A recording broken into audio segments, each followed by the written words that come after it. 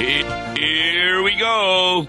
It's January the 19th in the year of our Lord 2023. You're listening to Law and Gospel.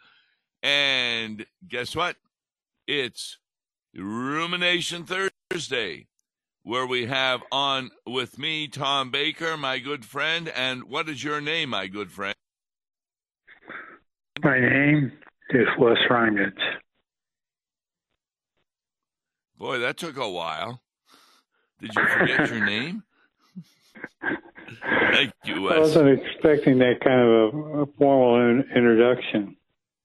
Oh, yes, it's very formal. You're a pastor of the Lutheran Church Missouri Synod, right now kind of in a retirement, but still active on Thursdays. And every now and then you run into somebody who listens to our program, right? Yep. Yeah.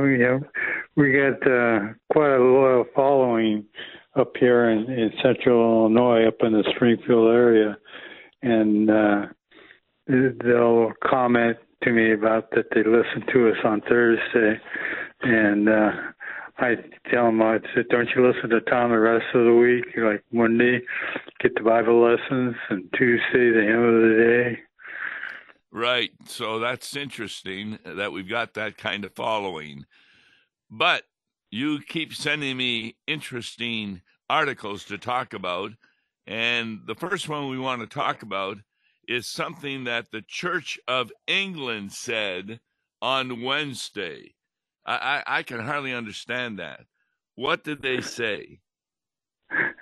Well, that it will allow the blessing of a same-sex civil marriage for the first time, but same-sex couples will not be allowed to be married in its churches. So it's kind of, they view marriage as a sacrament between a man and a woman, but so that they won't marry them. But on the other hand, they'll bless the civil union between same sexes. This makes no sense to me at all. Under their proposal, and they're coming to their convention to talk about that, is the Church of England's stance that the sacrament of matrimony is restricted to unions between one man and one woman. That will not change. However, same-sex couples would be able to have a church service with prayers of dedication, thanksgiving, or for God's blessings after they have a civil wedding or register a civil partnership. What is going on? It seems to me a slippery slope in church doctrine, or what we sometimes call Christian or liberal theology, where they can take and modify God's word. I think their slippery slope is a point where they're going to do marriages very near in the future. Well, the Archbishop of Canterbury, Justin Welby, who's a spiritual leader of the Anglican Church, said that the proposals will appear to go too far for some and not nearly far enough for others. Boy. Yeah. It's going way too far for God, and it's not going far enough for homosexuals. Right. And I think you hit the nail on the head. Is God's word going to be the external source for which we follow, or are we going to bow to the wishes of mankind? Yeah, that's a really important point, because what happened, same-sex marriage has been legal in England and Wales since 2013, but the church had not changed its teaching when the law changed. But now it is going to change to the point where it's going to be able to have a church service with prayers of dedication and thanksgiving for a civil wedding of two homosexuals. You know, this reminds me that pretty soon they'll be okaying civil unions of pedophiles, because all that a pedophile is a homosexual sometimes, only they also fool around with little children. And you know, in the Muslim faith, Muhammad was married a very young child. And so in a lot of areas in the world, it's not wrong to have sexual relationships with little children. And what are they going to do? You know, it's interesting as you talk about it. Comes about civil misses.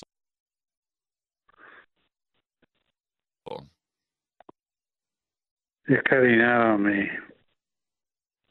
Slope. And you blame liberalism? Okay. You have to repeat Hello, yourself. are you still there? Out on me. I'm still here. Can you hear me? Okay. You said you blamed it on liberalism. Right. A theological well, that's liberalism. Another article. Yes, this is an article by William Wolf, who had served as a senior official in the Trump administration, a deputy assistant secretary of defense at the Pentagon, and a director of legislative affairs at the State Department.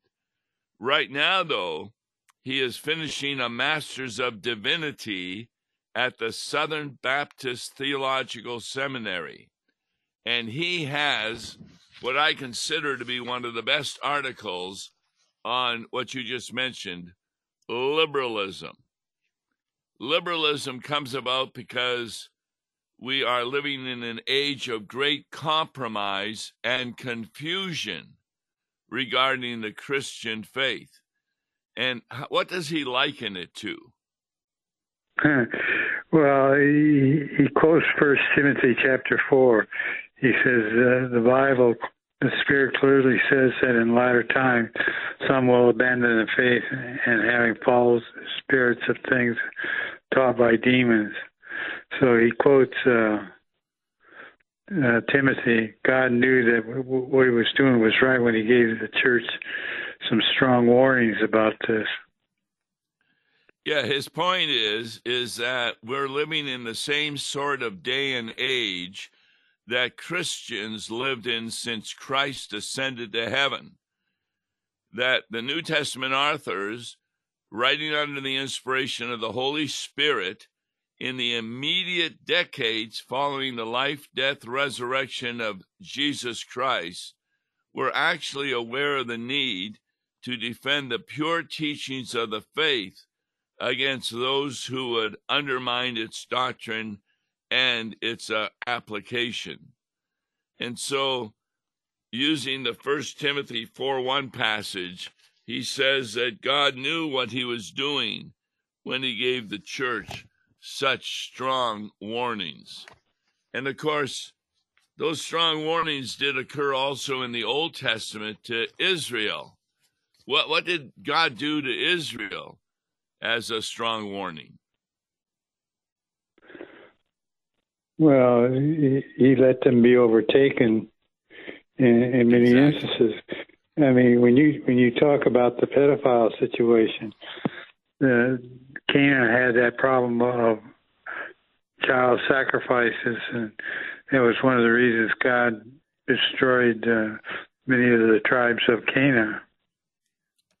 Yeah, we talked about that yesterday on Proverbs, that God was really fed up with his people, and he became like a she-bear when you touch her cubs, that God became that angry, put them into Babylonian captivity. Now, the early church, they dealt with certain heresies like Gnosticism, Christological errors, and confusions about the Holy Spirit. But today, we have something to be thankful for in a number of denominations. And what is that? It's interesting. Yeah, he said we have creeds and confession. They have the Apostles' Creed, the Nicene Creed, and for us, the Lutherans, especially the Lutheran Confessions. Yeah, the Book of Concord. And even the Baptists, they have what's called the Baptist Faith and Mission of 2000. And so he says a pernicious strain of corrupted Christianity is what is known as theological liberalism that has made deep roads into the church. So even if you don't know its name, many have encountered some of its teachings. What are some of the teachings? Well, the idea of theology these last 3 years of liberal theology is genuinely Christian without base or upon external authority. Since 18th century, liberal Christian thinkers have argued that religion should be modern and progressive, and the meaning of Christianity should be interpreted from the standpoint of modern knowledge. Yeah, that's really important, that they don't want to interpret Christianity from the book of the Bible, but from their own knowledge and experience. In other words, what's the trade-off that theological liberalism does? Well, it changes the external subjective God-given standard of the Bible. The Bible has the true word and authority in matters of faith for an individual, personal, subjective opinion and experiences. What do I feel today is like? Yes, and that's why a lot of people will be living in various forms of sin because we love each other, or they'll have some kind of idea that this is their personal subjective opinion and experience, and they'll blame Christians. Well, you can have all kinds of ideas from the Bible. Why can't we have mine? That is referred to as an inversion of the Christian faith. We know who God is and what he wants. How do we know that? Well, he speaks through his word. So what does liberalism say instead? Well, it trades thus says the Lord to so says man. That's really important. It doesn't say this is what the Lord says, following the Bible. It says, no, this is what man says with our new knowledge. Now, he names a number of characteristics of theological liberalism, along with the rejection of external authority.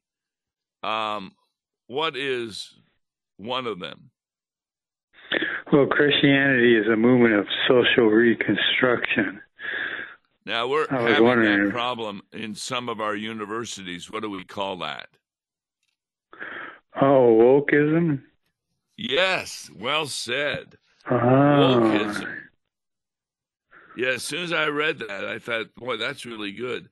Wokeism is the idea that the church should wake people up to the fact that there is social reconstruction necessary.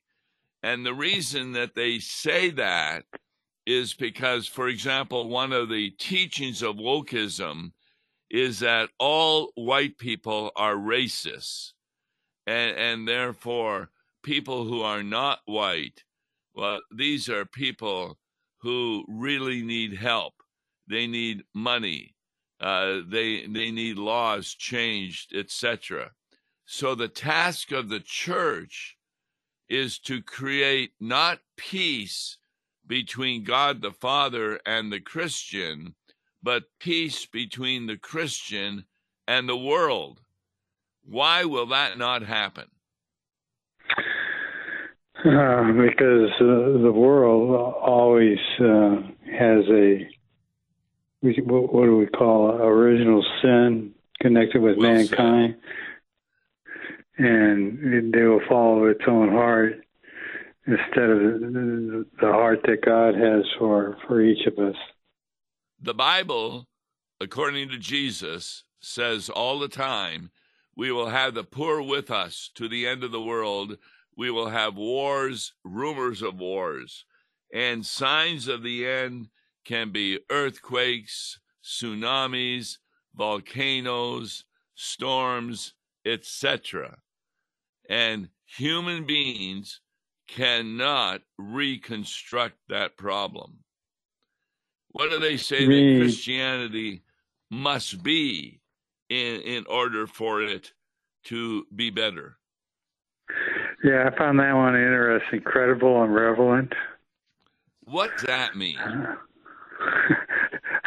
You got me on that one. I couldn't understand that either. Christianity, liberals say, must be credible. I think part of it is there are a lot of Christian, even professors, who are embarrassed that the Christian faith does not seem to make sense. It's not reasonable.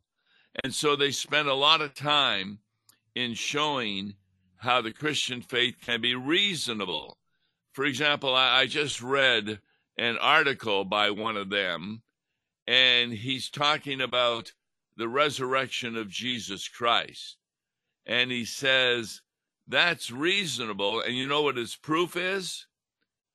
500 people saw him raised according to the Bible after his resurrection. Now, the problem with that is that's only reasonable to people who believe the Bible. Right. Doesn't make any sense to somebody who doesn't believe the Bible. That's just a made-up thing from the point of view of liberalism. So the Bible is not reasonable. It's not according to man's logic.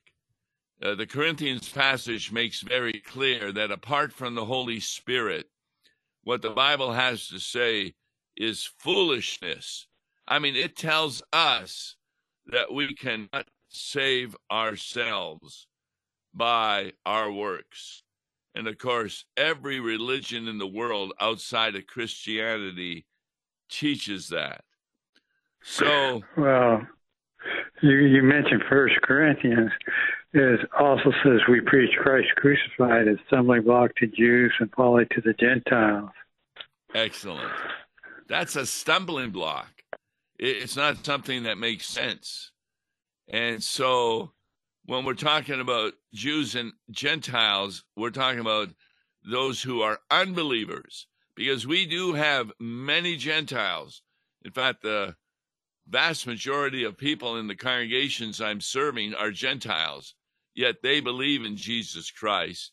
And we have even congregations of former Jews who believe in Jesus Christ. So there's a real inaccuracy of biblical facts and events. What does liberalism say about that? Well, it can only be known through symbols and form. The theological controversies about language, not truth. And historical facts and evidence are not crucial so long as we meet Jesus in the pages of the Scriptures. How do we meet Jesus? Have we ever found that to be true? Because they teach evolution, and there's no Jesus in evolution. There's no need for God in evolution, because it just comes about by chance. And it's just ridiculous how many Christians say, well, can't you imagine that God created the world through evolution? No, I can't imagine that, because that contradicts what the Bible says. that the world was created in 6 24-hour days, and that when Adam and Eve were created on the 8th day, they looked up, and what did they see in the heavens? God. No. What do you look up when you look up into the heaven at night? Oh, stars. Yes. And according to evolution, that light would have taken thousands of years to come to Earth. And yet And it probably did. What? But it probably did take that many years for it to that light to come and hit the earth. But I like the way that you refer to it, with it, that during creation God said, "Let there be light," and He had the stars and all of that created at that day, and at that moment, the light was already hitting the earth. Yes. In other words, God created the world what scientists think have age. They would have been in the Garden of Eden, and they would have dug into the ground, and they would have found diamonds, which of course takes centuries to come about normally. That's why evolution has so many years, because they try and account that everything comes about naturally. And so there's a real division among liberalism. What does liberalism look like in practice? Well, it denies the key doctrines of the Bible, like inerrancy and infallibility. They deny that the Bible is as words of God to be received as the authoritative word of God. That Scripture in its entirety is inerrant, being free from falsehood, fraud, or deceit, and serves as the final rule of faith and practice. Yeah, we're really seeing that there's a denial of the truthfulness and reliability of Scripture, including a denial of the historical creation account, events like the flood, the virgin birth, the miracles of Jesus, and often the resurrection of Jesus himself. And they call those things fiction. And you already mentioned the essential doctrine of original sin, that is indwelling sin in all mankind from conception. And that means what about the sacrifice of Christ if you deny original sin? There was no need for a sacrifice then. That's right. So, in the present moment, how does theological liberalism, how is it seen? Well, it's often seen as a rejection of the creation order and the biblical sexual morality. Denominations that deny the truthfulness of God's word almost always end up rejecting what it teaches about sex and marriage when the world compromises. And that is why there's many of the major mainline denominations, like the Presbyterians, the United Methodists, the Evangelical Lutheran Church in America, American Baptist, Episcopal, are all LGBT affirming. That's interesting. Well, we just did an article on that. I know. England now is going to okay having a worship service blessing the union of homosexuals, even though they will not marry them. That is exactly what liberalism does. And I think you're going to be correct that it won't be long before they'll be okaying marriage. I don't see, isn't a marriage simply a blessing of a union between two people? That's what I thought. That's right. And now they're going to do it between gays and lesbians, etc. It's a rejection of the creation order and the biblical sexual morality. So once a denomination, church, pastor, or leader adopts the core teachings of liberal theology, then biblical denying political positions are adopted as well. What's the main reason that theological liberalism, therefore, is so dangerous? Well, because it destroys the gospel. You know, what is the gospel? You read in Romans 1:16, it is the power of God for salvation to everyone who believes. The message that all have sinned and fall short of the glory of God, and they are justified freely through the grace, through the redemption that came through Jesus Christ, as we read in Romans 3. And that salvation is found only in Jesus Christ, the Lamb of God who takes away the sins of the world. Yes, liberal theology denies that man is so sinful he needs a Savior. We can't trust the Bible as God's Word. And they teach Jesus that he is not anything more than a good teacher who set an example for moral living. And guess what we're back to? We're back to the proper indistinctions between law and gospel. Well, that's a great article, The Dangers of Theological Liberalism. We'll talk maybe more about this tomorrow.